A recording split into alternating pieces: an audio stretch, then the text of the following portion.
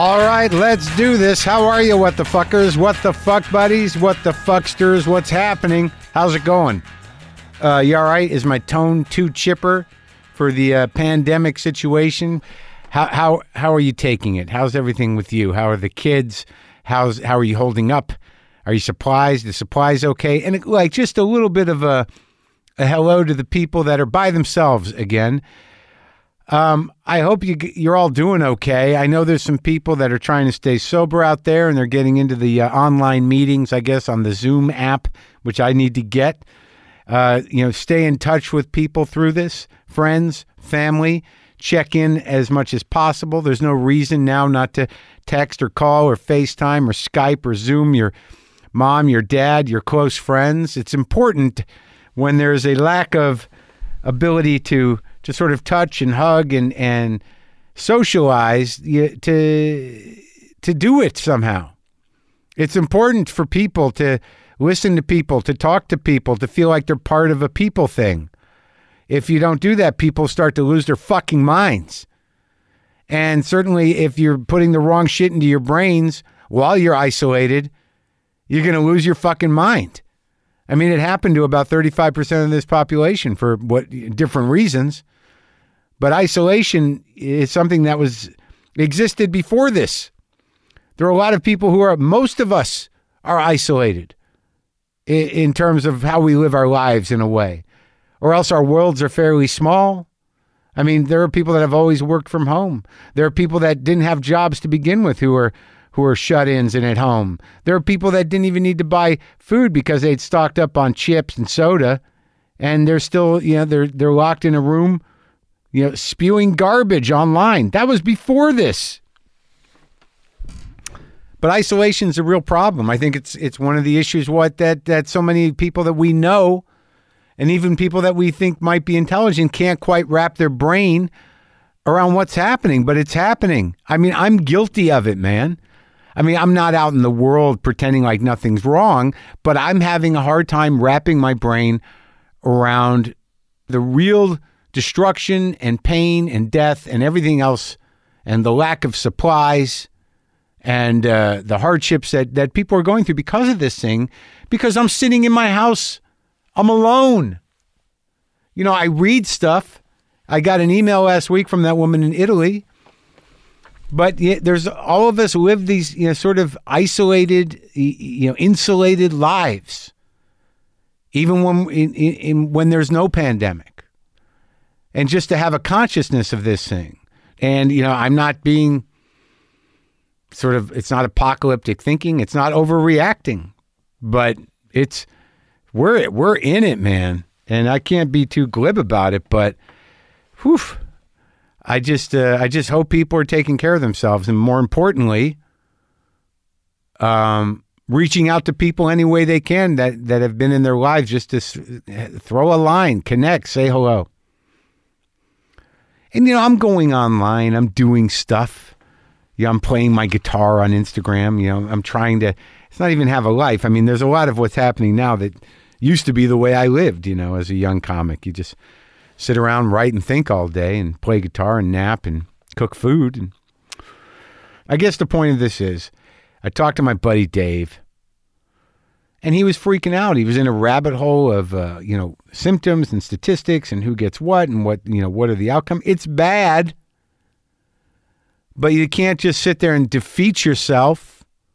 Do what you can do in the moment that you can do it for yourself and the people around you. And don't make it worse than it already is. Just understand the reality, understand your part in it or your place in the world, and try to live your life and be ready to be helpful or to run. Right? Where, though? Huh? Where do you run from the bug? Dan Aykroyd is on the show today. And he's like one of these guys about, about the aliens. The aliens here. It's a coronavirus. These renegade strands of RNA looking for a partner to helix with. Our cells. They're just, they're not full bodies. They just need to be full bodies, but they can only do it with our cells. Virus. Also, sometimes the foundation of some relationships. I'm not a whole person until I glom onto you and use you to be a full person, to replicate myself and leave you a drained husk. Dark. Right? Dan Aykroyd is on the show. He was around, so I got to talk to him before the shit went down to the point where we couldn't leave. We don't know really what's going to happen in terms of that. I read the order from the LA Public Health Department about what is and what isn't essential businesses. And in the media realm, podcasts are okay, sanctioned, essential. So, we do have some episodes, some interviews in the can, which we'll keep using. And I think I've got 1 or 2 interviews set up for the near future, but I can offer a fairly safe space, just me, and I'm healthy, and I will sit 6 feet away from you, and I have spray and wipes. So if you come by yourself, we're good. We're golden. So we'll see what happens. If not, if people aren't going to come, we'll figure out another way. But panic. So I had some panic. Everyone's having panic. Do we have it? Do we not have it? Am I just a carrier? Do I have it and it's not going? Is it not showing? Well, the testing, I don't have exact information on how they're prioritizing that, but it seems to be people who have been around people who have confirmed it. And I don't know. I just know there's not enough of them, and it's a little chaotic, and it's hard to stay isolated, but want to, check, what if you need to go to the doctor? I know, but I've had panic. I've woken up like, why is my chest fucked up? Why is my chest heavy? Why can't I breathe right? And then I realized that's what happens when I panic. But I also realized, as some of you know or remember, when we had a sponsor here, that Everlywell did the food sensitivity thing, and it happened to be all the foods I was eating at that time. Like I had a high sensitivity to egg whites. I had moderate sensitivity to almonds and yogurt and kale and cashews. Like all the healthy shit I was eating, I had sensitivity to. And right a week or so ago, when this all started going down, the stockpiling, storing food, I was like, fuck it, man. I'm not really allergic to anything. Those sensitivities were bullshit. I'm going to get kale, I'm going to get almonds, I'm going to get cashews. And sure enough, for the last week, I had a little tightness in my chest. And guess what's a symptom of allergies? Yep. Got no fever, got no other symptoms.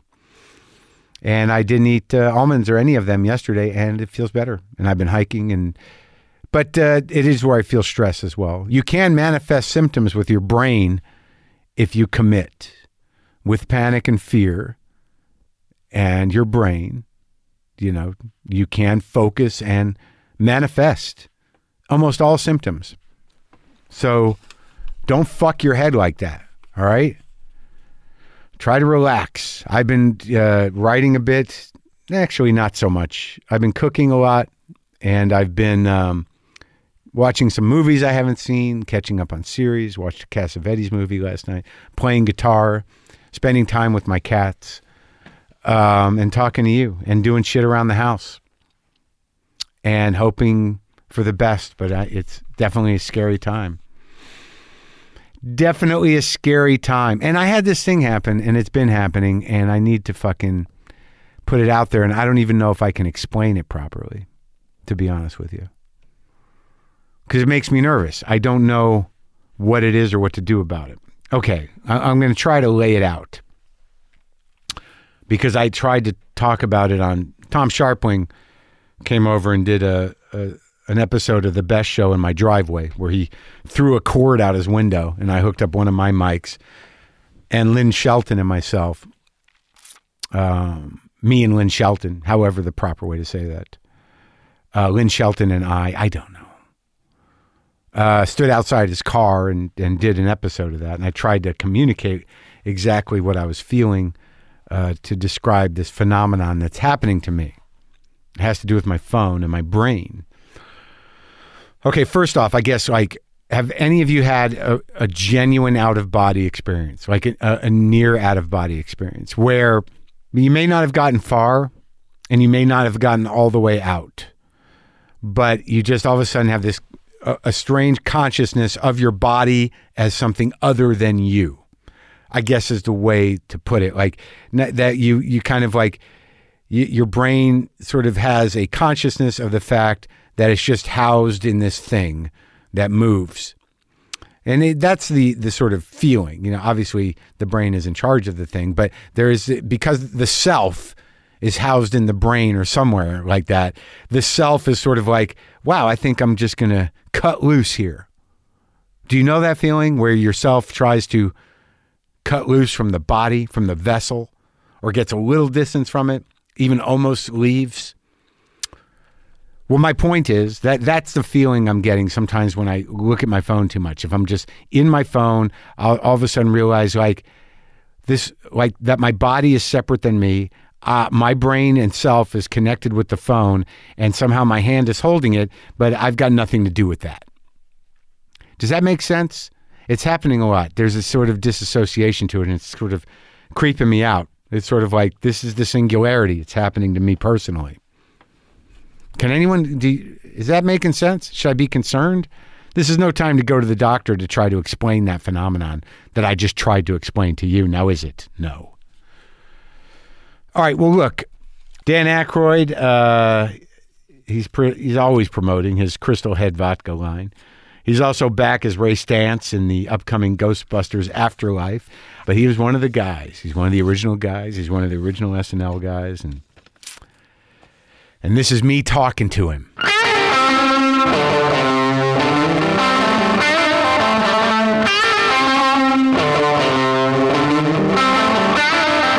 we going to roll here? Sure, yeah, let's do it. Well, let me know, because then I can formally, let me say, acknowledge where I am. Sure. Yeah. We're on. I love your location here in Culver City. Thanks for sending the golf cart. You know, I'm just across the road here at Sony at Ghostco. Yeah. The Ivan Reitman administered Ghostco. Yeah. And so it was great to be so close to the studio and get over here that way. Thanks. We took the tunnel from the old Sony Columbia tunnel, the one that Harry, what was his name, Mayer, Louis B. Mayer had. Yeah, sure. And we took the golf We cart. tried to make it convenient for you. Oh, wow, it was so great. I love that. And then you come here, and it's the old film tower right at Culver City. So we went up the elevator, and here we've got a beautiful view of the city, and what a spot. Yeah, isn't it great? Yeah. Yeah, you're the first guy to actually admit where we were. And I try to keep it a secret, and I appreciate. I'm sorry. I knew this was a satellite to your real location, which incidentally, folks, I couldn't get to because Mark came down, to see me, and I was going to go up. But you are in a missile silo in, that's right. I think it's North Dakota. That's right. Yeah. This is, I come out here occasionally to interview people, and they let me use this. This is the only location I'll use. I love the missile silo. My brother and I were looking to buy one. It's beautiful, man. There's no missile in it, but it has the whole the tube, and it's quiet. It's nice down there, we just got refrigeration working on a steady basis. It was all battery run initially. Yeah. Well, this is where some of us have to be in the world if we're talking about things that matter. It's great to be with you, man. Nice to be with you. You got a lot of papers. You come prepared. You broke it down. What do you got on the papers? What's the plan? Well, first of all, seems like you plan more than me. You're a great interviewer, and you interviewed Terry Gross, and I just kind of was curious because she got me to reveal secrets about myself. She has that voice. Did she really? She did, yeah. That I eat worms or whatever. I don't eat fried worms? Well, I don't know what I revealed, but she really gets you to talk about yourself, and then you're introspective. You forget she's there. She's not there. She's unbelievable. She's usually on satellite. You didn't sit with her, did you? No. You're sitting by yourself. But she put the hypnocoin on me, and it's very hypnotic. Yeah. And if you listen to NPR, you're very used to her. You're comforted by her presence in your head. Yeah. So it's like it's happening. Did she come into the studio? No, I did a weird. Not a weird gig, but it was when we did a live gig. Yeah. And she chose me. She said she would do this radio. It was a radio benefit, I think, show. And she said if I interviewed her, she would do it. So it was actually live in front of about 2,000 people that we did it. Yeah. Oh, neat. So wow. It was tricky, It was tricky because she's not really that type of show person. Yeah. And to sort of keep it candid and figure out a way in. Yeah. But at that point, that was several years ago, and I think it's still kind of like that. People know very little about her, so you could find a way. There was gaps in the small amount of information that was available that would sort of like what happened there. You know what I mean? Yeah. What else because you got on the papers? she's buttoned up. But she's a great man. I think she's buttoned up on the radio, but she's a master broadcaster. Oh no, she's great. And you it seems to me that your life is you have a sort of weird, deep respect for broadcasters. As a veteran of 26 years of House of Blues Radio Hour, and my persona is Elwood Blues. Forgive me for the cheap Chicago accent, but really, Sure. I'm an adopted son of that city, so I can do it from time of course. So Elwood was on there on the radio. We had the House of Blues. But when you Radio were Hour. a kid, it must have something about it must have planted the seed or wired you that way. Well, I don't know. My dad gave he was 98 yesterday. Congratulations. My dad is an old engineer there, and I used to watch the black and white television, the Ed Sullivan Show. And so my dad one day he chopped off the top of a hockey stick, and he took a black electrical tape and he made it into a microphone. He put a little cord there, made it into a toy microphone and gave it to me, and I started to imitate announcers and that one. So that's when it started. It did, yeah. You were fascinated. Voices, I loved the voices. I loved all the impressionists that were on those shows. Could you do Ed Sullivan? I don't know. Too many people will remember this next gentleman who's been on the show so many times. Of course, tonight we have Wayne Schuster. He was a gossip columnist. It's close to Nixon, isn't it? No, I guess down not. in here. Down in here, yeah. And I could say some profanities, but I'm not. You're allowed to here. Mr. Presley, it's so good to have you in the White House today. Imagine when him and Elvis met. Good to be here. But it's just great that you're going to help with the drug effort. But no, tonight Topo G show. Yeah, Topo G and the Flying Relentless. So it was. He was a gossip columnist, and there's a famous movie. You know it. Called Sweet Smell of Success with Tony Curtis, right? And J.J. Hunsaker, who played by Burt Lancaster. Ed Sullivan was the basis for that character. Was it? I thought it was the other guy, Walter Winchell. Walter Winchell. Both of them they were kind of muckraking gossip scandal guys, but they parlayed their careers. Winchell into a columnist, of course, very influential, and then Ed Sullivan into the variety show host. Now, when Winchell's memorabilia sold, no one bought it. Oh, is that true? Did you know that? I had no idea. His hat, his typewriters, his pencils. No one gave a shit. No one bought Walter Winchell's. No one cared, What's Dan? that say about a tabloid reporter's life? It means people thought he was garbage. And Walter Winchell had a spectacular voice, and you'll remember it from. In 1932, Elliot Ness and his Untouchables raided a warehouse on the north side of Chicago. Frank Nitti was caught in,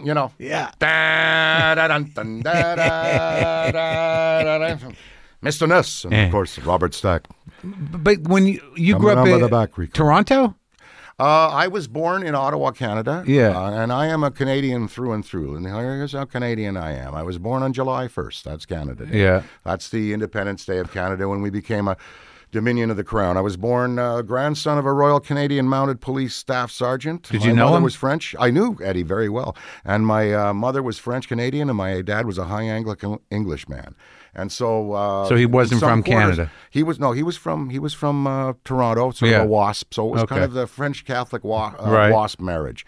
French Catholic marries a WASP. Grew up Catholic though? I was raised Catholic. My dad converted for my mom's family. Oh my God! Yeah, I was at my dad's baptism there. Him kneeling there and also his confirmation. That's a weird moment. When the bishop slapped him. Yeah, weird moment. Remember? It was a weird moment. The bishop slaps you even as a grown man. Confirmation. Yes. Yeah, you get the whack. Really? I didn't know that. Of the bishop, and as a little kid, you get the whack from the bishop. Really? Oh yeah. And that's sort of like welcome. Well, yes, because you're being now the Holy Ghost is visiting you when you get that whack. Okay. Right. And some see the Holy Ghost as I do today. I see the flame every day. Every day. Every day I see the flame. But my dad was a very interesting man. He was an old kind of engineer, road engineer. What does that mean, road engineer? What he built highways. Okay. Yeah, he built highways. So he's out in the world with the navigating bulldozers, and yes, he blew the top off a granite mountain, and I watched him do that as a kid. You know, had a great upbringing. So I'm very Canadian, born in Ottawa, capital city, grandson of a Mountie, French Canadian mother, high Anglican WASP father, brother, sister. I have a brother, Peter, very funny. You'll know him out there in the world as the Java Junkie. Do you remember that clip from SNL? Yes. You remember that clip? Yeah. That great performance as that guy drinking coffee. Right. The film by Tom Schiller. Yeah, Schiller. Is Schiller still around? I believe so. He's a director. He does all kinds of stuff in commercials and short films. He was so brilliant, you know. My brother's a Java Junkie, yeah. So I'm Canadian. I was born in Ottawa. But the Catholic thing, like you know, how religious were you brought up? Pretty strict. Let me say, I went back as far as being an altar boy. That I had to get up at 7 and 8 years old. I was getting on a bicycle and bicycling to the church and serving mass. And then I went into, I was actually hodwinkled to go into a seminary. I went into, I attended St. Pius X Minor Preparatory Seminary for boys in Ottawa. And were you thinking about doing the thing? Well, the interview was very interesting. We were with Father Lunny, a great priest and a great mentor. And my mom and dad were sitting there with me, and Father Lunny looks at me, and my dad and mom wanted me to go to this Catholic school, not go to the public school. And he looks at me, he says, Dan, so you are here, you're considering a vocation here. You'd like to join us in our calling. And here's my response in front of my parents and Father Lunny.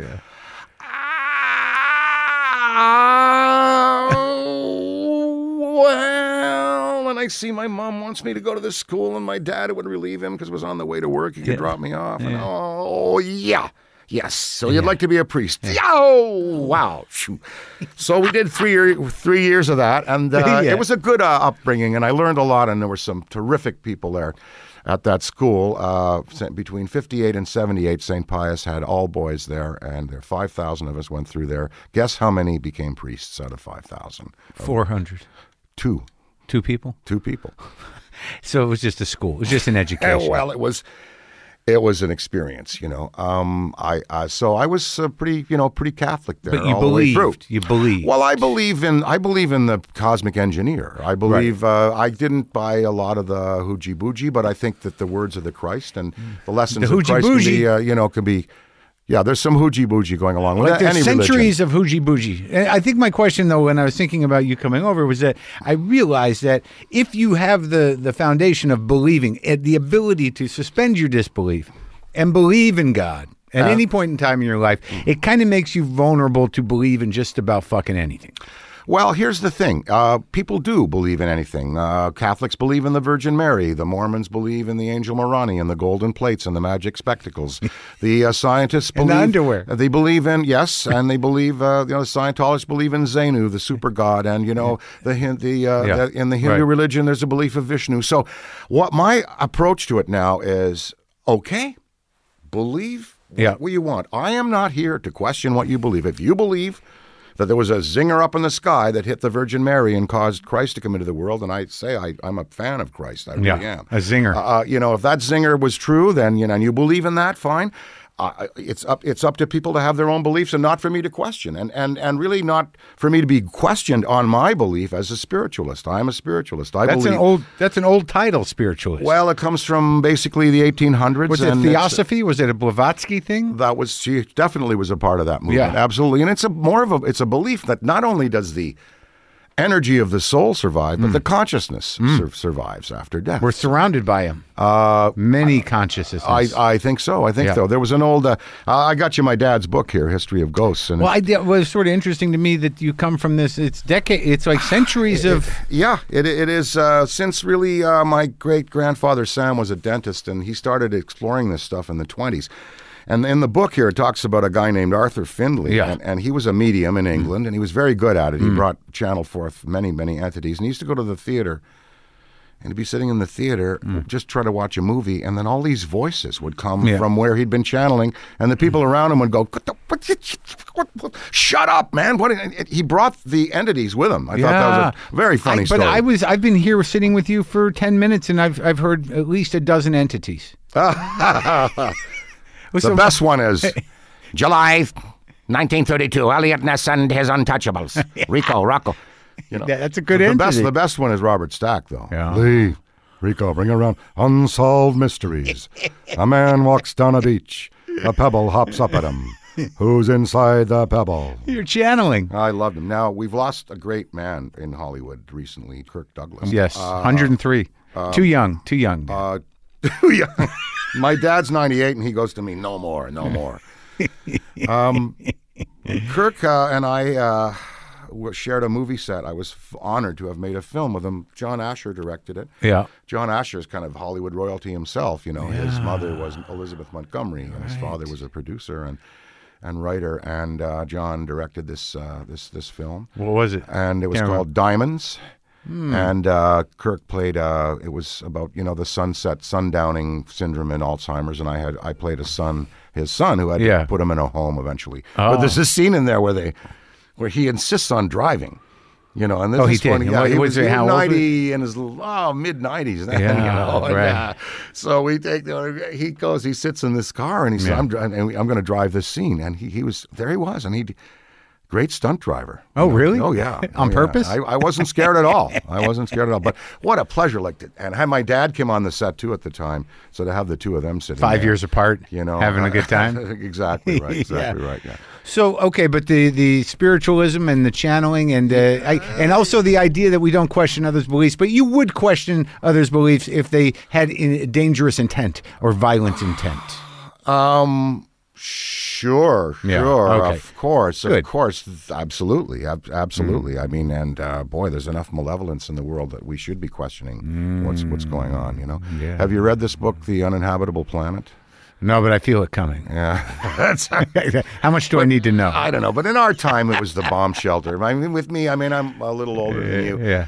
I remember when I was in primary school and I'm sitting there, and I put this in the Blues Brothers, by the way. They showed up one day and they put up an air raid siren. Right a pole right there. Right. Yeah. Yeah. And that was the one that was on the top of the car. And the funny thing is, in retrospect, they would have not been helpful at all, really. No, because by the time an ICBM hit wherever it was, you'd hear it's over. It would be done. An ongoing. We lived under the horror of that, the nuclear horror, sure. And so that was what we were living under. And then there was polio. But with the nuclear horror, there was just there was at least a human element to it in terms of someone's going to push a button, and with this environmental thing, it's sort of like I think the button's already been pushed, and no one's going to take their finger off it. So it's different. I mean, this guy's saying we reached close to 2.8 degrees, and we're going to see planetary rises of 10, 15 feet in places. And so I think the real estate industry should be really on board with this. Miami, New York, they're talking about this seawall in New York. They've got it figured out in Rotterdam. Get the beachfront property in Nevada. Yeah, or on 32nd Street too. Yeah. So you're in Canada. You're not going to be a priest. When do you start sort of getting involved in the comedy? Well, all the way. How about grade 10, grade 9, grade 10, grade 11 class? Yeah, sure. In class, there's me and another guy there. Yeah. And no, that was bad. And then I did plays and I did sketches and stuff. You did sketches in high school and throughout high school and in college. I was in a performing group and was one of the minor players. What group was that? It was at Carleton University, which is a very good university in Ottawa. Do you know any of the fellows that was in the group with you now? I haven't seen them. They went on to great careers as directors and directors and there were many good actresses there. Went on to great careers in Stratford and Shakespeare up in Canada. No kidding, because I didn't realize. I was recently shooting a movie in Hamilton. Mm-hmm. Oh, I love that town. Well, I love that Hammer, man. Wow, great people there. When was the last time you've been up there? Dead infrastructure. No, it's But I didn't realize there was thriving bar scene. There's a thriving something scene. No, it's cool. They're trying to come back around. Interesting. I was there. There's a pretty big film industry that's spreading throughout Canada. Of course. And Hamilton's made itself available for those dicier Were you shoots. playing a steelwork? No, I was playing a record A&R guy, a PR agent. What's the film? I'd be very interested to see that. It's about David Bowie's first trip to the States. Oh, neat. Okay. Yeah. Oh, wow. It should be interesting. A small movie. Who plays Bowie? Bowie is played by this guy, Johnny Flynn, who is a popular English songster. I recently played Jerry Wexler in a movie. Oh, no Yes. kidding. I knew Jerry, of course, because he was, when we were at Atlantic with Blues Brothers, I knew Did Jerry you? and Yeah. Ahmed and Neswi. And they were all alive then. Yeah, When was that? The 80s? I knew Ahmed good. I know, well, Ahmed, Dan. Well, Jerry was more like this, right? Jerry talked like this. Yeah, right? yeah. Great. Wow. So that's fun, man. Playing parts like that. I played I played James Brown's manager in Get On Up. Oh yeah, I remember. I remember. That's right. You were kind of Bart, yeah.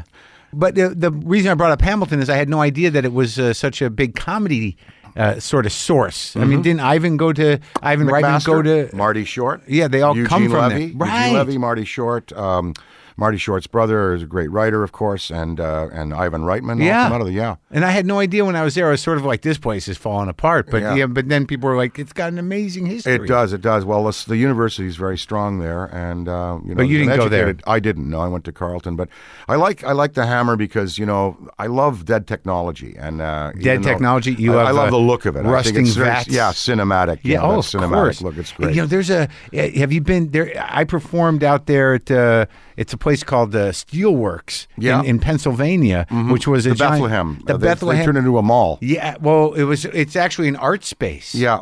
Like, and you perform, and behind the stage, it's all windows, and there's the dead steelworks there. Bessemer furnaces. And they light them up. That's right. They were, of course, those were Carnegie's furnaces and Phipps and those guys. So you're fascinated with dead technology. I'm also fascinated with the Industrial Revolution and just how fast it's gone from coal and coke and rail steel production like 1880 to now. Yeah. How fast we've heated up the planet, and I think that's what fascinates me is the and speed it's of great that, and the speed of innovation. Sure, too. and it's so exciting that we have other nostalgists who are currently in power that seem to think that coal is a good idea again. Well, there is a way to do it. And the way to do it is you've got to have a scrubber on there that just eats up all of your profits. So you're providing energy to the consumer and you're burning coal to do it, but there's no profit in it. You've spent it all on your scrubbers. Now, if there's a company that's doing coal out there willing to do that, to go out there and spend all of the money so that it's clean, still in business for the consumer, but any profit that's out of it goes to keeping the scrubbers going. I think it could be feasible because a lot of countries need power. Yeah, and nuclear power scares you. How do you feel about it? I'm mixed on it. Germany has removed all of the nuclear plants. We have a leading environmental cause advocate, Bobby Kennedy Jr., saying, nuclear may be a choice. We do have it in Canada. We've never had an accident. 3 Mile Island was an interesting occurrence. Then Fukushima, pretty bad. Chernobyl, you had cows dying in Pretty Oregon bad. from Pretty bad. That's bad. Did fallout. you watch the show? Did you watch the series? What a beautiful piece of television! no and kidding, acting, man. and wasn't Right? what everybody was Fucking perfect. incredible. In it. Oh, just beautiful. Yeah, just beautiful. I love that. So- I love that. That was so great. So when do you meet Lorne? Like in Canada? I saw you. Yeah, you interviewed him. Well, in Did 1960. 2 days with Lorne. Did you? Yeah, well, pretty fascinating. Probably the greatest impresario of our time. He's something, huh? Yeah. But And, I mean, you knew St. Michael's College, University of Toronto. That's Lauren. I went to the CBC with a friend of mine and a partner, Valerie Bromfield, and we went together. We had some material as a team, and we had a cable show in Ottawa. It's my belief that any talented person, if you stay in Canada, will eventually get a show. A government sponsored exactly. show. That's what I mean. So that's what we were looking for, Yeah. a government sponsored show. We showed them we had a show called Change for a Quarter. It was 15 minutes of comedy. We brought the tape in. It had a handle on it. It was a full inch wide videotape, like the size of, it was a foot across, a full inch wide, and it had a handle. That's how big. So we brought that in and showed it to a few executives, and they said, well, it's not really our kind of thing here on this floor. But downstairs, there are a couple of guys putting together a new comedy thing, and it's new people, and it's young. Lauren Michaels and Hart Pomerantz. So we got an interview, and Lauren hired Valerie and I for a summer TV special called The Great Canadian Humor Test. So in 1969, I still wasn't out of college. I was still at Carleton. He hired me that summer to play old men, basically. Yeah. I don't think in one character was over, was under 40 in that So show. what was your impression of him, like immediately? Loved him immediately. The brilliance, the wit, the fun, the sense of being guided by a true mentor with massive knowledge of the TV comedies of the 50s. Oh, yeah? Of the Catskills. And what was Hart like? Hart was funny. He was a lawyer. Oh, yeah, he was funny. And Lauren had shoulder-length hair and a Zapata mustache. Uh-huh. And Hart was, and they did an act together. And one of their components was the Great Canadian Humor Test. Right. And Valerie and I were on there. So that's when I met him.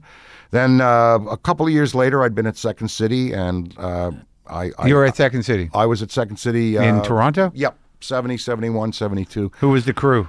Radner. Yeah. Candy. Yeah. O'Hara. Yeah. Levy. Jerry Salzberg was brilliant. Rosemary Radcliffe. Martin Short was in and around there with the Godspell kids, the Second City and Godspell kids. And so the kids from Godspell kind of migrated over to Second City. And that was the first production of Godspell. It was pretty famous. Yeah, that's what. Now, when I met those kids, I was driving a mail truck, and I was on the radio at City TV. Lauren got me that job as well. He did? But you weren't working for him? Not at that point. What were you doing on the radio? I was a shot box announcer, doing like fast rap kind of announcing, And So that's part of your blood. It was. I worked for Moses Neimer at City TV. I was a game show announcer and a commercial announcer. In 69? 71. And then I drove across country in 72 in my Slush 6 Chevy Biscayne. Yeah. And we drove from Toronto to New Orleans to Tijuana. Who? My friend John DeVikis, the artist who designed all the Ghostbusters stuff. Oh, yeah? Yeah. Still around? He's still around, the Viking. Yeah, he's good. We drove across and we stopped in L.A. and Lauren put us up at his suite at the Chateau Marmont. When he was out here writing for Lily Tomlin Lily Tomlin Tomlin and Laugh-In. Yeah. And he said, Dan, I'm going to reinvent the live television of these 50s. He put you up at the Chateau. He put me up in his room and sad prophecy. And we were there, and John and I, and he told us he wanted to do a Coldgate Comedy Hour and the Sid Caesar Show, and he was going to recreate it in New York on stage where they did it, and he was going to do live, and he was real smart. He when they offered him a pilot, he said, no, I want to do 7. And he said you were in. No, not exactly. He said I wanted, he just telling me about the concept, and I'll call you. Then I did have to audition a couple of times. I was not accepted right away. I did have to audition, even though I knew him and I had a history. I think part of the problem was that Belushi and I had met. And we'd already formed like the Blues Brothers and some other ideas. We met at my 505 club, the little speakeasy that I had. You had a speakeasy? I had an after-hours club in Toronto. Where? In Toronto? 505 Queen Street East. While you were driving the truck? After. Time? This is Second City time. He came over to Second City to raid Gilda for Lampoon, and I met him that night. And Who, John? Belushi. And we'd cooked up, We'd cooked up the Blues Brothers by the time we got to our Saturday Night Live auditions. Did he know a lot about the blues? Not too much. He was more into heavy metal, but he was from Chicago. He had been to all the great places, had heard all the great artists, but he was more into heavy metal. Well, hard rock at that time, I would think. And that stuff. Grand Funk and, he loved the, Grand Funk and Cream and all that. But so Lauren was afraid that we'd met. We already had the Blues Brothers concocted. Well, he didn't want a cabal. Lauren looked at the two of us and said, that's a power base that might be trouble there. Now, you guys, though, first going back to the Viking, when you drove to New Orleans. And it was trouble. Of course. Immense trouble. How could it not be? Gray hairs on Lauren's head are probably single-handedly caused by John and I, and maybe Chase. Chase, yeah. I mean, he still causes gray hairs for people. But so when you go across country, you go to New Orleans and stuff, you're stopping in to see music, and is that part of the journey? Sure. Jazz Fest, absolutely. Rockin' Doopsy, man. Love it, right? Clifton Chenier, Beaujacq, the great Zydeco players. Yeah. Oh, yeah, I love that stuff. Professor Longhair. Saw him many times. John. Saw him many times, yeah. Tipitina's Club, yeah. Yeah, you love it, right? Oh, I love it. You been to New Orleans? I've been there. I haven't done the music thing much. Oh, yeah. So you and John, was it love at first sight, or how did that work? That's it, pretty much, yeah. He walked in the back door. It was a blizzard night. It was the February night. We were doing the set of Second City, and we were backstage there, and the door flew open, which directly accessed the alley there, and it was a step above the little pit where we were working in with our costumes and that. And John appeared he opened the door and there was a silhouette there. And he had like a hexagonal driver's cap on, and he had a white cable knit sweater and a white scarf and a pack of cigarettes and a butt going, and sneakers, totally underdressed for Canada. Yeah. And he came in, and of course that was and they did this. He did the set. I think he hit the wall for us that night and everything. He got on stage and did the riffing. Oh yeah. He hit the wall for us. I think that night. That was his famous thing of running from the front of the stage, hitting the wall, and then sliding down. That was his famous thing. Well, everybody did it. Everybody did it. That was a bit. Sure. That was a bit, yeah. And Tino and Santa did that. I mean, many people hit the wall. Who were the like when in your recollection of Second City at that time? Who were like the improvisers that you just everybody was like, holy shit? Oh well, Murray. Yeah. Yeah, Murray. Oh God, and Flaherty, Joe Flaherty, and Brian Murray. Oh yeah, Brian. Bill's brother. Very funny. What was it about Bill? Because he doesn't like danger, man. High voltage. The Hurricane. Wow, you never knew what was coming next. It could be verbal, it could be physical. Just beautiful excitement. What about Candy? And Candy was lovely. He was a lovely improviser because he was so full of so much heart and soul and wild Dr. Tongue. And then in Tino and Santa, his beautiful friend and partner, those were great times. Great, strong women too. Yeah, Gilda and Rosemary Radcliffe, Catherine O'Hara. Oh, Catherine's so amazing. And Betty Thomas, who went on to direct directing Broadway. Betty Thomas. Yeah. And that was quite the crew. Were you involved in the Lampoon Hour as well? You know what? I guested on a record. Produced by Chris Guest. I played drums, and I think I did a. Was that the Lemmings record? I think it was. No, it was another Lampoon record. Okay. Yeah. But you see, that's why John could come up to Toronto, and he did succeed in getting Gilda to go back down to New York to work on Lemmings and work. And we'll work on Lampoon Radio and their records and that. But I didn't want to leave Toronto. I had a good racket going, man. I had the 505 Speakeasy. Because, what was it? Well, everything closes at 1 o'clock in Toronto, or did at the time. Yeah. Whereas a streetcar driver or a cop or a waiter or waitresses or somebody off duty, where are they going to get a drink? Well, we supplied that for them. When we left, there was a wall high. There was just a wall of bottles that went up 7-8 feet high. So you just an all-cash business selling liquor? Yeah, we did that. And then I had Second City, and I had a radio business with Dave Thomas. We were doing radio. I didn't want to go. I had a radio commercial business with Dave Thomas. I was at Second City, and I was on an afternoon sitcom for kids called Coming Up Rosie, and I had the Speakeasy. I had all these little hustles going. I didn't want to move. I was set up. Yeah, you had a radio ad business, or it was almost yes, radio ads. We wrote radio ads. Oh, okay, and so companies would come to you and go. That's right. Yeah, write us a 30, write us a 60. Yeah. So for Canada, you were doing great. Doing great. I was making more than the Prime Minister made one year. How old were you? 22, 21? Right about that. Yeah. And so, what eventually gets you to go to New York? SNL. The final offer. Okay, you're in. So there was a wonderful actor and improviser named Ben Gordon, and I remember I had to pick something up at the fire hall where Second City ended up. And so I pulled up in my 1971 XOPP Harley Davidson FLH. With the saddlebags all packed, and I get in front of the building there, and Ben Gordon's there, my buddy, and he's like the last person to see me before I go off to SNL, and I wave to him, and I hit the highway. Yeah, on the bike, and I'm riding down the highway, down highway over 90, then to Highway 81. Southbound on 81, and I'm driving along, and I'm thinking, wow, the future's ahead of me. This is wonderful, and I'm on the bike. Right. And then I see a station wagon full of, like a family passing me, and they're passing me, and they're waving. Yeah. They're waving, oh, yeah. Oh, and now this is before I'm known or anything. Yeah. And then another car goes by. It's a young couple in a sports car, and they're pointing at me and waving. What the? And then in the third night, by the time I look back at my saddlebag, I'm full on fire back there.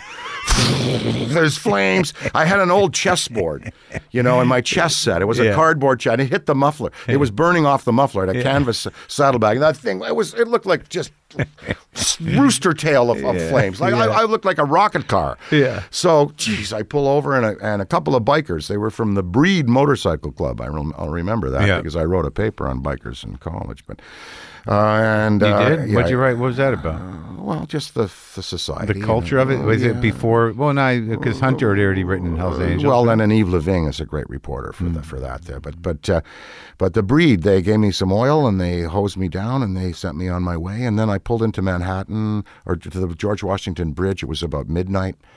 and I come across the George Washington Bridge, and all of my electrics cut out on the motorcycle. On the Harley? On the Harley. All of the electrics cut out. And there's no breakdown lane on the George Washington Bridge. No. There is no. You don't have a place to go. No. So I had to unwire the headlight, and go out with pliers and a screwdriver and rewire the thing with transports whipping by. Oh, thanks.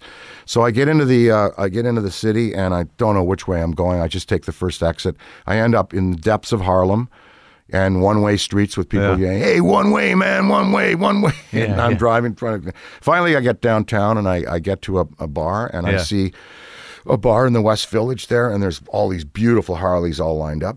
And I pull at the bar, and I back in, and I go in, and I look, and there's guys dressed exactly like me, black jeans, black, leather jacket, with neckerchiefs hanging out of their pockets, different colored neckerchiefs.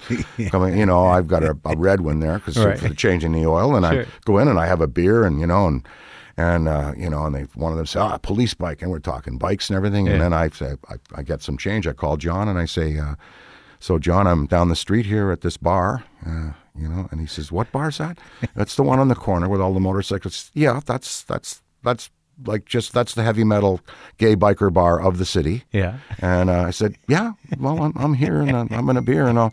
He says, "So, well, come on over." And it was I looked just like all those guys, And in the end, Harley riders are Harley riders, man. We're just talking about bikes and stuff, and so that was my sort of first welcome into Manhattan. Yeah. And so how did it shift that, how did Lorne decide to put you on the show? I think basis of the audition tapes and some writing pieces and an appeal, a last-minute appeal from 3 people, and I would not have been on there if it weren't for the lobbying of Gilda Radner, Tom Davis, and Senator Al Franken. The 3 of them lobbied. They say, you got to have Aykroyd. They got to. Yeah. When I talked to Lorne, and I've talked to Al Franken several times as well, it seems like that, it was sort of a very engaged ensemble of people in terms of the creative process. That first season was like just crazy, right? Staying up all night, working shit out. We had a schedule. It was this.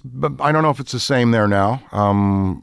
I'll get to what I feel about the show now, and it's just nothing but enthusiasm and joy. It's been so great. But we, and Monday, we'd pitch the ideas. Tuesday, go away, think about them, write them.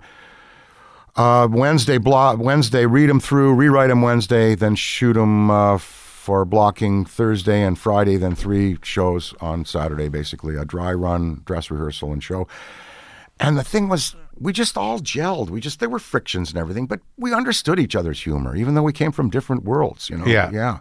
And it was just, we appreciated each other's gifts, the brilliance of Schiller and Zweibel and Michael O'Donoghue. Michael O'Donoghue, man. It's like that guy, like he blew my mind when I was young, because I was like 13 when you guys were doing that first season. You've got about 11 years on me. So like it was really fucking with my head. And, anything O'Donoghue would do, I'm like, what is this guy doing? Precision writing. He taught me discipline in writing. He taught me precision and format and laying out beats. He was really. But he was like his humor kind of cut deep and dark and out there, man. Right? Oh yeah. Yeah. Absolutely. But you kind of do some of that stuff too. I remember, like that stuff like landed in my head so hard that first season. Bass-O-Matic. Was that first season? Yeah. I don't know that that's dark humor. It's not dark, but it's just like, how did that happen? We got letters about the fish. You can't put a fish. You can't do it. You know what? How could you do that to a fish? Well, the fact that the matter is, I was 10 years before. I was 13 years old. I was at my aunt's house in Quebec there near Montreal, and my aunt was the Julia Child of Canada. Oh, really? Her name was Helene Goujon, and she had her own shop, her own radio show, TV show, cooking show. She was the first. She's your aunt? She was my aunt. Yeah, she's deceased now. God, she's a wonderful woman. She brought the first Cuisinart into Canada, and so one night we're sitting at her place on the river near Montreal there, and I see the blender going, and I see her pop a whole trout into the blender and hit the button. I said, Aunt Helen, what about the eyes, the head, the bones? She goes, oh, it's a bouillabaisse. It doesn't matter. It's supposed to be in there. What? And that shot, I was, what? Whoa. So later, the French 10 years later, they use everything. They use, and she hit the blender and the thing liquefied. So 10 years later, I'm with Lorne and Paul Simon and Chevy Chase, and we're having dinner at Elaine's. And, and they say, well, they're talking about, he's cooking that fish up there. And I said, I hope he uses a Bass-O-Matic, Yeah. And what was, that's where you put and Bass-O-Matic, somehow Paul, he laughed at that. Yeah. Yeah. He laughed, and he was doubled over. I think he lost lost it. And I thought, wow, Paul's one of the most brilliant people alive. Yeah. And if I can get a laugh like that out of Paul Simon, I'm writing this thing up. Right. So I wrote it up. But it seemed like you guys were having a fucking great time. It was hard. It was video commando time. There was a lot of stress, and it got to a point where I had to kind of get a little upset there, and I was, because we were writing the show, and then the card people couldn't keep up. Now the show is red. Yeah. If you're going that fast, you have to have cue cards. And Why they did- were coming to me and saying, Dan, we can't take these pages from the writers at the last minute and put them up. They just won't get up there. Yeah. So I led a little revolution, and But we were able to slow that process down. Let me ask you a question though. Since you were the front, like the cards have always been red, and why? Because you're going fast, you're cutting 5 cameras, and you and the cameras cut on cue. They cut on words. Yeah. And also you're moving fast, and you've got Not enough time to memorize shit. It doesn't help. It helps to memorize, and people do memorize, and I memorize. But when you got to go to the cards, they're there for you. Yeah. Those guys and ladies, they're just heroes on SNL. They're beloved, and it's a Sharpie on a card. But boy, if you're doing a rap that has to go fast, or if you're doing update or something, it's just a boon to have them. Yeah. Teleprompters don't work because the card holders, they're human. They have control. They can hear They can you. feel the rhythms. Right. They can see you've said they feel when you're going to get to the end of a line, the card is whipped away. They can feel when you're approaching the top of the line, you're at the middle of the line, the card, it can be moved. They feel the rhythm of the whole piece, and they get that about the actors. Really a wonderful interplay, and to make it happen. But when it wasn't like you were on camera with Belushi a ton that first season or the first 2 seasons, right? But you guys were pals, right? And did you share a writing room, or did you share? We shared a room with bunk beds and a couple of desks. Yeah. Oh yeah. We shared a writing room, and then I was living for almost the whole of the first year. Well, let me say at least 4 months with John and Judy. So they let me stay at their place. Oh, that's great. Yeah, she's still around, right? Oh yes, Judy's my partner in Blues Brothers stuff, and yeah, she's in town here. Just saw her. Yeah. And she's doing all right. She's doing okay. Yeah, she's doing okay. I mean, that was a tough thing. They were high school sweethearts. I know, and it's so like when you guys are working together and you see the culture that's sort of happening there with drugs and whatever, but you weren't that one in your bag, huh? Well, I mean, back then the greenie was plentiful. Yeah. Right now, if we lit one up, I'd sneeze. The ironic thing is the terpenes that give it the taste is what I used to like about it. But if I would be sneezing here, you wouldn't believe that I'd be so loud. The weed's too much now. Huh? Well, the terpenes have produced some allergy in me. Yeah. Ironically, Yeah. because back then, never was. Back then it was kind of fuel, the greenie, but. Yeah. Never was into the coke or the powders or the pills. That wasn't my thing. Booze? I've never had a problem. I was always been able to moderate my alcohol consumption, and I am in that business now. I have a vodka line called Crystal Head Vodka. The Skull Head. The Skull Head. Yeah. Now my brilliant managing partner, Jonathan. He went to the Schulich School of Business at York University in Toronto. Wonderful. He said, come on and go on Mark's show and talk about the head, Well, I'm not going to talk about the head.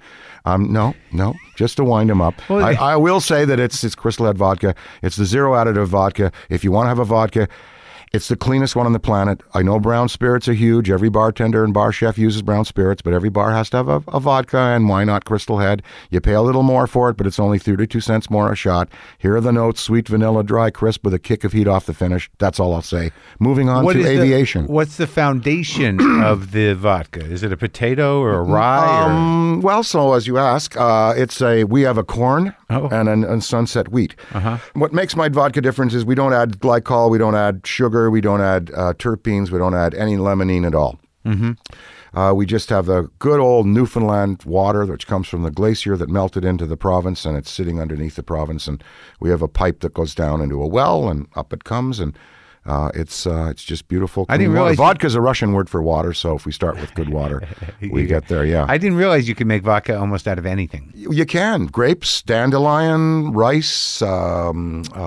Potato, sure, Yeah. turnips. Yeah, but we like that. Our corn is it's called Peaches and Cream. That's the brand of corn. Yeah. So it's called the Peaches and Cream corn. It's nice and fat and So you really juicy. involved it from the ground up here. You go to the place where they make it. Well, I've been twice. I've got to get back there. I've been traveling the world selling it for them. In Newfoundland? Yes, Newfoundland, Canada. The people there talk with a beautiful Irish accent. They're lovely, lovely people. I've never been up there. Here it's beautiful. It is spectacular, Yeah. and it's just a colorful, wonderful place. People walk down the street. They're not in their phones, they're sure. not. They're holding hands. They're talking to each other. Yeah. So we felt that not only That's the where it water, comes but the from? love of the people, they make it. So I've traveled the world selling the thing. I have no problem. I'm able to consume safely, but I encourage anyone who does consume to do so moderately. It's just like I make a Ducati. I do. I make the best vodka out there, I believe, and Ducati believes they make the best motorcycle. Ducati makes a motorcycle that goes 200 miles an hour. I make a vodka that, sure, after 8 shots, you're not going to get a hangover, but I don't recommend drinking that much. Is that clean? Isn't Well, it is, because there's no glycol in it. Yeah. We're doing well with it. We're having fun, and we're meeting some neat people. And again, we are encouraging sobriety everywhere we go. Well, that's a question. That's sort of nice segue. Is like, when you saw John starting to get out of control, was there just no stopping him?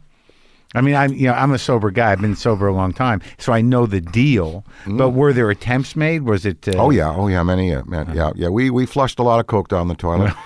We intervened, but he'd wriggle away from us, and all through it. Starting when? It started basically in the first year of the show, but he'd been exposed to it before. That was the currency of the generation. Yeah, back sure. then. No, I get it. Yeah. It was the blow was the currency of the generation. Yeah.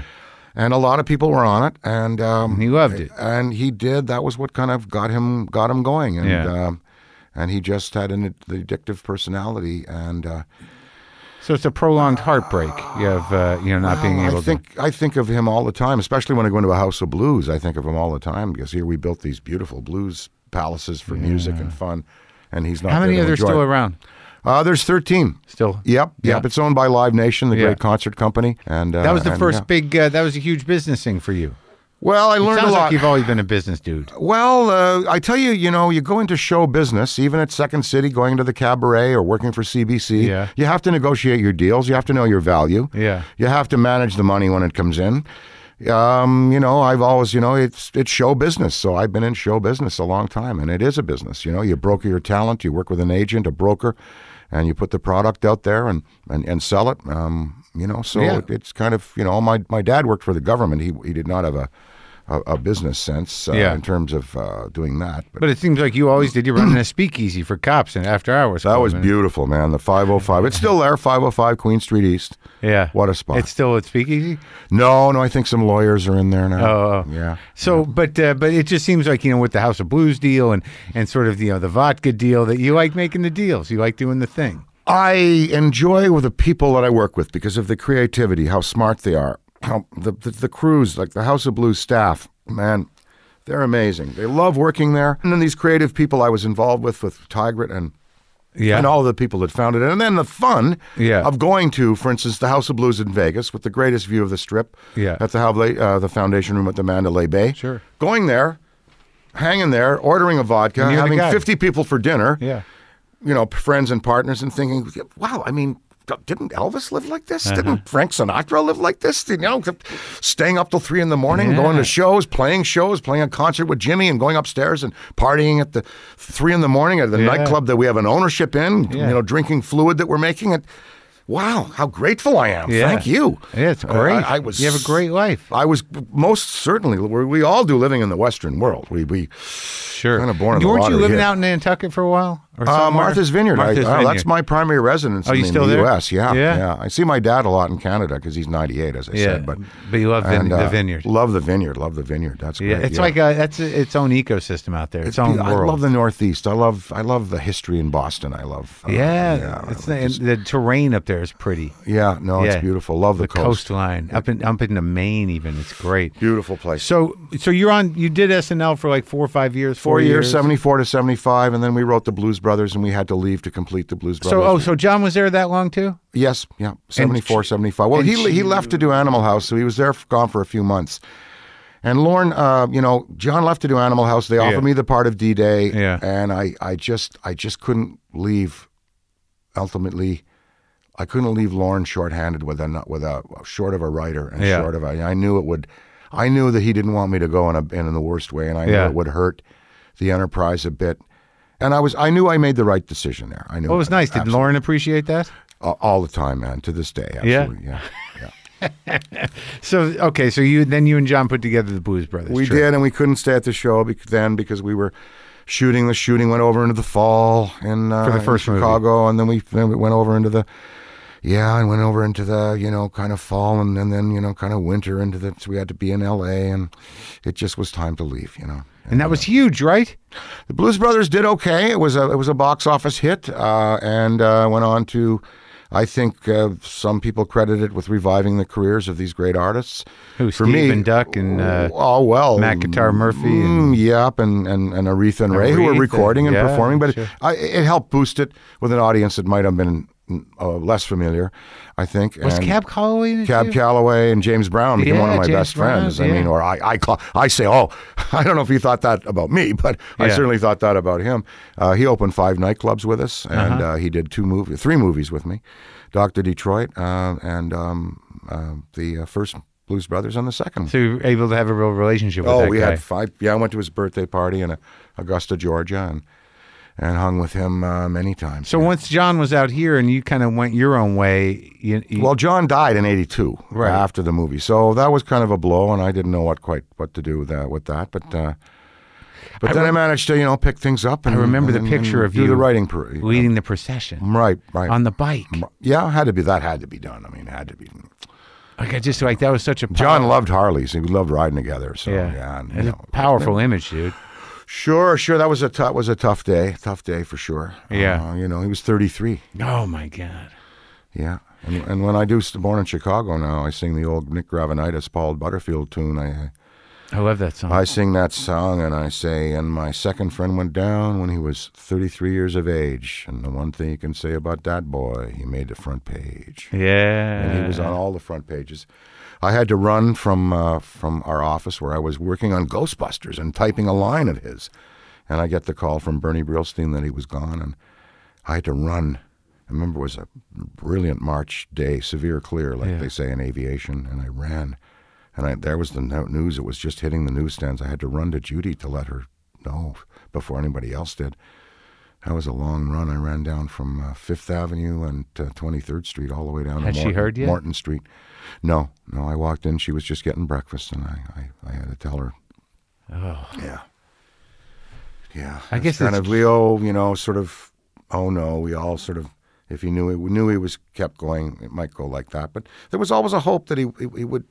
Yeah. I think if he was alive today, he'd be a director on Broadway. He'd be doing theater. Yeah. He'd have a theater production company. He'd be doing all kinds of stuff.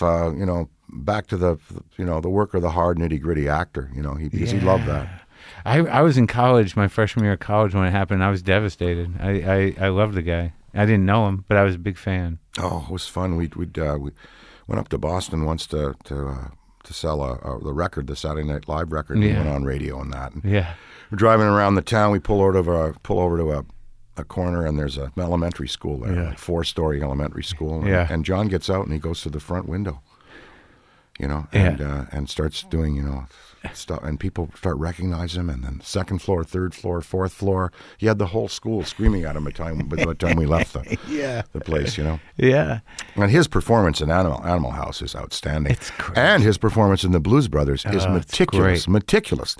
When he says to the guy at Bob's Country Bunker, I of course will be paying for those beers. I usually sit in the car and write the check out on the dashboard. I will be right back. He's just a master comedian. Yeah, and to get to know him and be with him for 8 years, what a privilege and a pleasure. That scene and an honor. with Carrie Fisher in the tunnel. Oh yeah. Oh, that's great. We lost her too. That was a complete shock. What a brilliant, wonderful person. Yeah. Oh, you used to be together, kind of. We were going to get married. We had blood tests, rings, the whole thing. and we fell deeply in love, and then we left the Blues Brothers set, and we took a Learjet, John and Judy and Carrie and I, and we flew to Martha's Vineyard in the middle of the night, and I was going to show Carrie the home where we were going to live forever. This is where we're going to live. I just bought this. I told Judy, just buy me a house there. I don't care if it's on the ocean, just as long as it has nice views.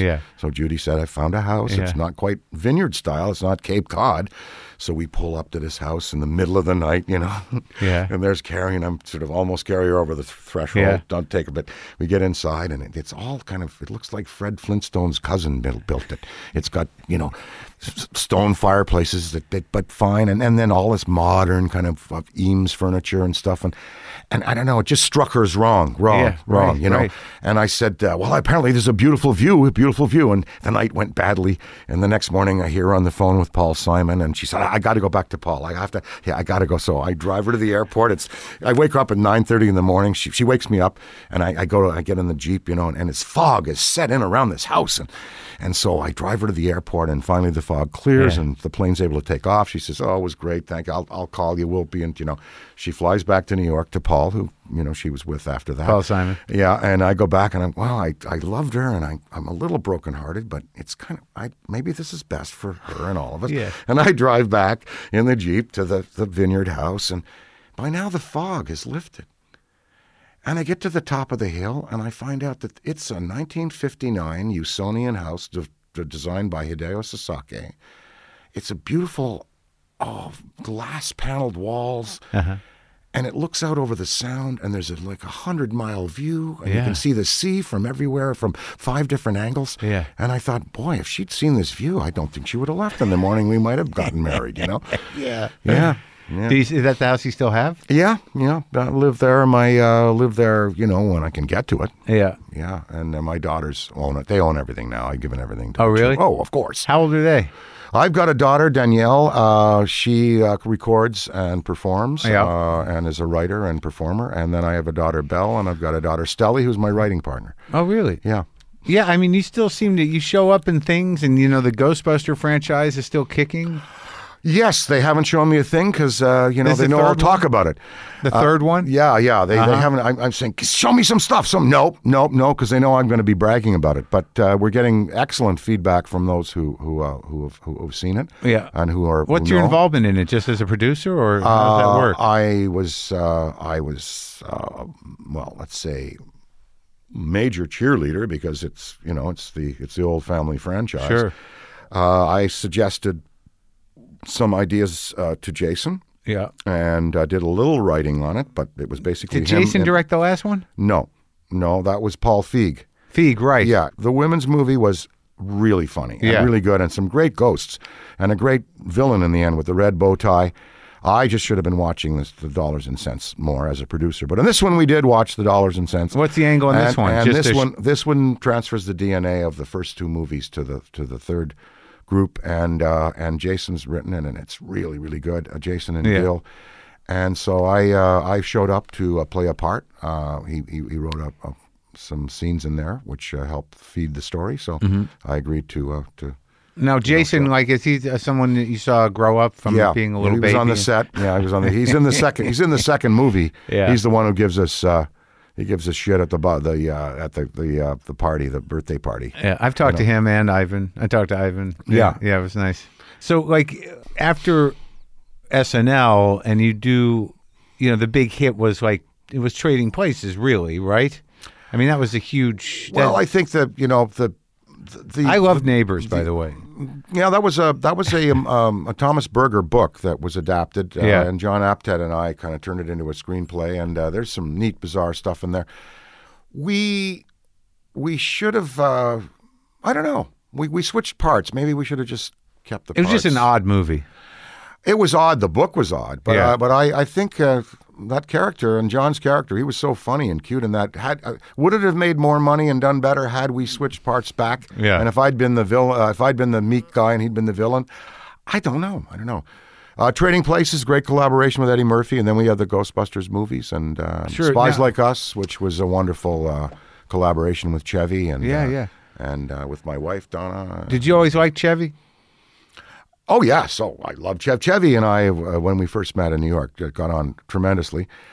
I loved him. He was so funny, and he was my biggest supporter, man. He just kind of got what I was doing, and he was always lobbying for me and was behind what I was up to. There was a weird... he was very, very... He was an ally of mine. Oh, that's great. Yeah, oh, yeah. Because there was a weird, I was there bad blood when he left after the first season? Nobody wanted him to go Right. because he was a big star on the show. We felt that might hurt us. Yeah. Maybe there were some personnel that were happy he left, but Yeah. I think that he left too early. I'm sorry he left. Now I'm even sorry he left. We'd have had fun, but what did it get us? Murray came on then. Yeah. You see, And Murray you knew him from back... Oh man, we were from the day one, from when I got hired. Yeah. It was like, can we bring Murray too? Yeah. And oh yeah, Murray was introduced me to in Second City when he was my chaperone when I went there. And Billy, so he came on, and then look at the work he did. Are you still friends? I hope so. No, we are. We saw each other on the set, GB there, and we're as close as brothers can be. Yeah. I guess, and brothers can sometimes drift and be close, but no, there's never been a major rift with us. It seems like your relationship with the SNL is not only nostalgic, but you seem to keep up with it all the way through. Yeah. What do you think of the show now? I love it. I think it's really Because really you great. said you wanted to talk about that. Really great. Kate McKinnon as the devil. That was that was great. the double over. How the writing is really, really sharp. Of course, they've got a lot to write about now. Yeah.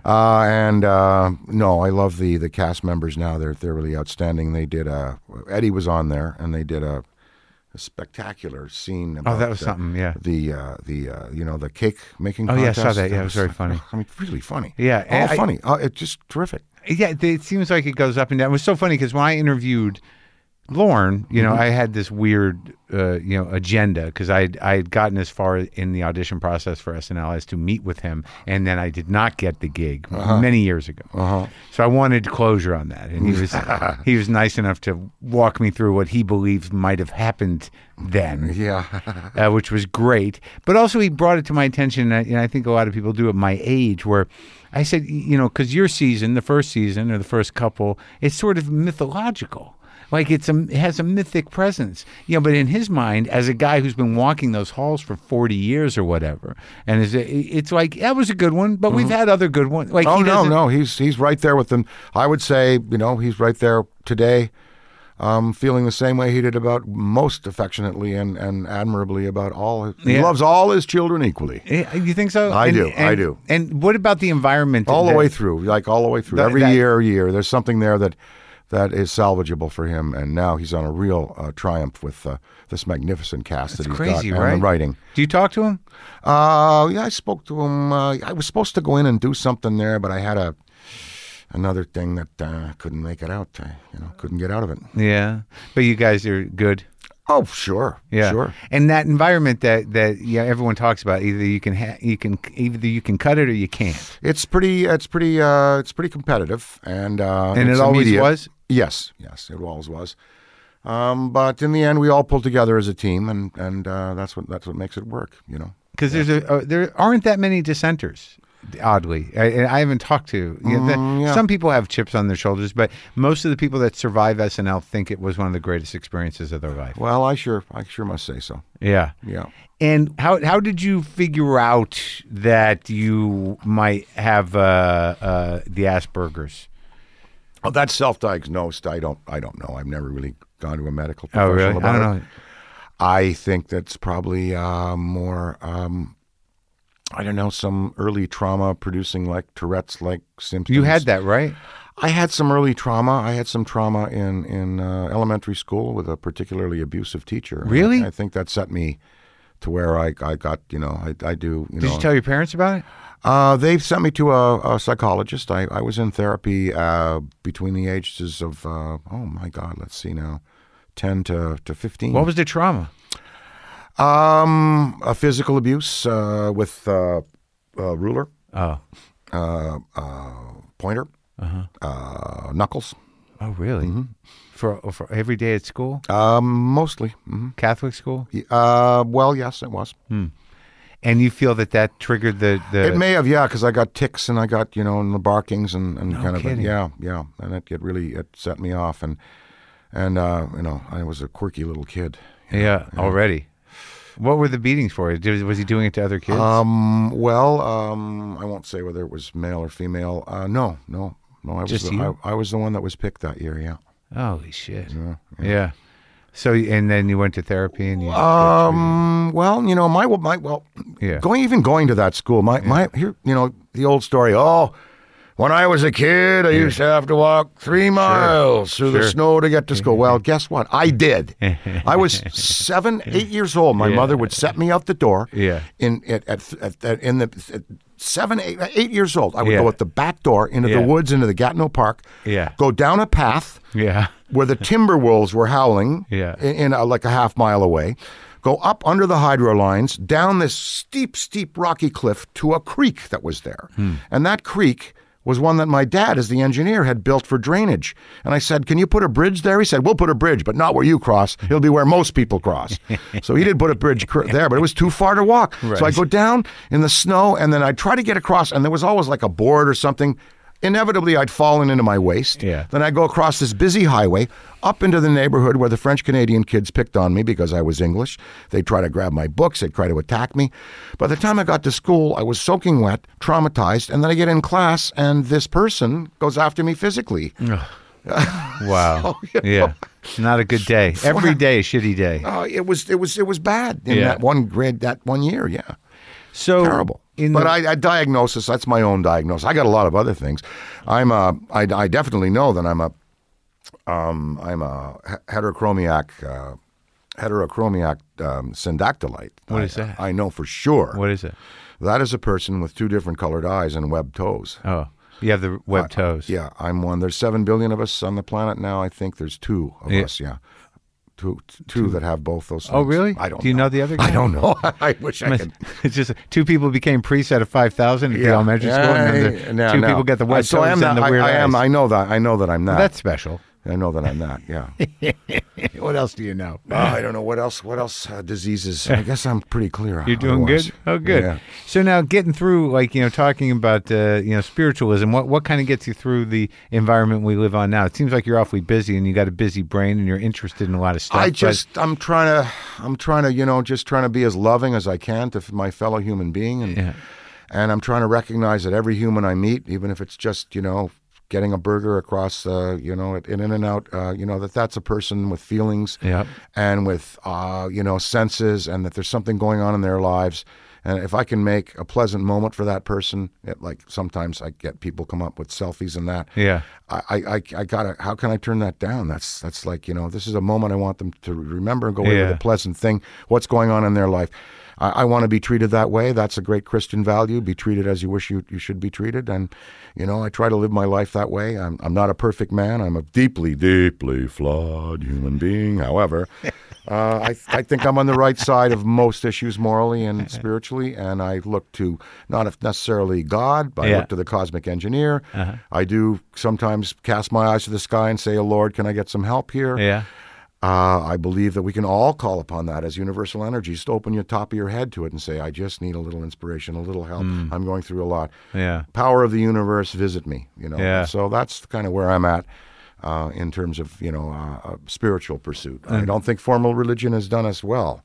And so I'm a severely lapsed Catholic. Sure, mixing it up. But fascinated with the Vatican, of course, and Rome and the 2 popes. The and deep magic. The new pope and the deep, dark magic. I went in there. It was one of the most frightening places ever. Dude, there's a lot of dead wizards around. Massive a lot of pictures dead of wizards. the popes. And I'm thinking, I'm a peasant. It's 1598. Yeah. I'm going in. I'm bringing my grain in. Yeah.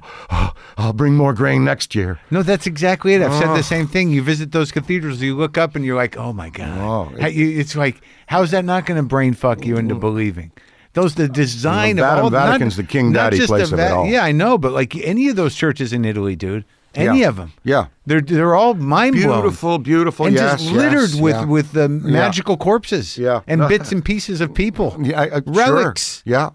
There's full-on witchcraft in that religion all the time. Oh, no doubt, absolutely. It's hoochie boochie. It's myth. Hoochie boochie. And dogma. What are my presents? Are these my presents? I got this is a Ray Stantz Ghostbusters doll. Oh, thank you. And it's a real cute one. Okay, thank you. That's a great. neat little, I love it. And then I don't know. Is this I shouldn't give this to you because it's plastic. That's all right. But what does that it, mean? But it is, well, it's a Stay Puffed water Oh, bottle. that's great. Water That you can put ice cubes in. Oh, thank but you. But nobody, I mean, what are we going it's to do got about the plastic? little. Oh, what are we going to do about plastic? What are we going to do about plastic? Here's my dad's family business. And if you do play a record from time to time, I got an artist named Vera Sola, Verasola. She's a protest singer, I could call her, and she's written a song about the extinction of the black rhino. And it's called Black Rhino Enterprises. And I know it's on Spotify, it's on Apple. I'll check it out. Black Rhino Enterprises, and all her music on Spotify and Apple. Really powerful songwriter, crunch guitar composer, Vera Sola, Verasola. Big fan of hers. Great. I'll check that out. And you consider the history of ghosts, this is the family business. It is. Yeah. Yeah, mediumship through the ages. Yeah. Is there? I'm not gifted. I'm not a medium. I've never channeled. You are. I've seen you do 12. This I've not never 15 channeled a voices. thing except digestively. So no, you've channeled things. You channel things all the time. Now, but that's the question. You see how versatile you are at moving through voices and feeling beings within you, even though they're popular beings that we've all grown to love through other mediums and their impressions. But is there an element of hucksterism in this? In this pursuit, oh Dan? Yes, it's pointed out in the book. All the fakes are in there too. Okay. All the hoaxes, all the fakes. Okay. Sometimes what happened is, you'd have a very gifted medium like Eusapia Palladino. She produced ectoplasm, but then later in her life, her gifts left her, and she had to fake it. That's what she produced ectoplasm. She did. What does that mean? Well, it's in the book there. Yeah. It's kind of a mucus viscous substance. It's like. There's a lot of that in the Ghostbusters. Psychic snot. And in fact, I can tell you, no one knew what ectoplasm was before Ghostbusters 1. Yeah. We educated the world there. Millions of people now know what ectoplasm is now because of Ghostbusters 1. And we're going to get into it again in the third movie. All right. It was great talking to you. Yeah, well, thanks for having me up in the tower here. Yeah, beautiful. Man. Now we got to get down. Let me call the guy. Okay, know what? Next time, let's do it in the silo. For sure. I'll meet you there. I'd love it, man. I'll rocket car in. Okay, beautiful. Take care.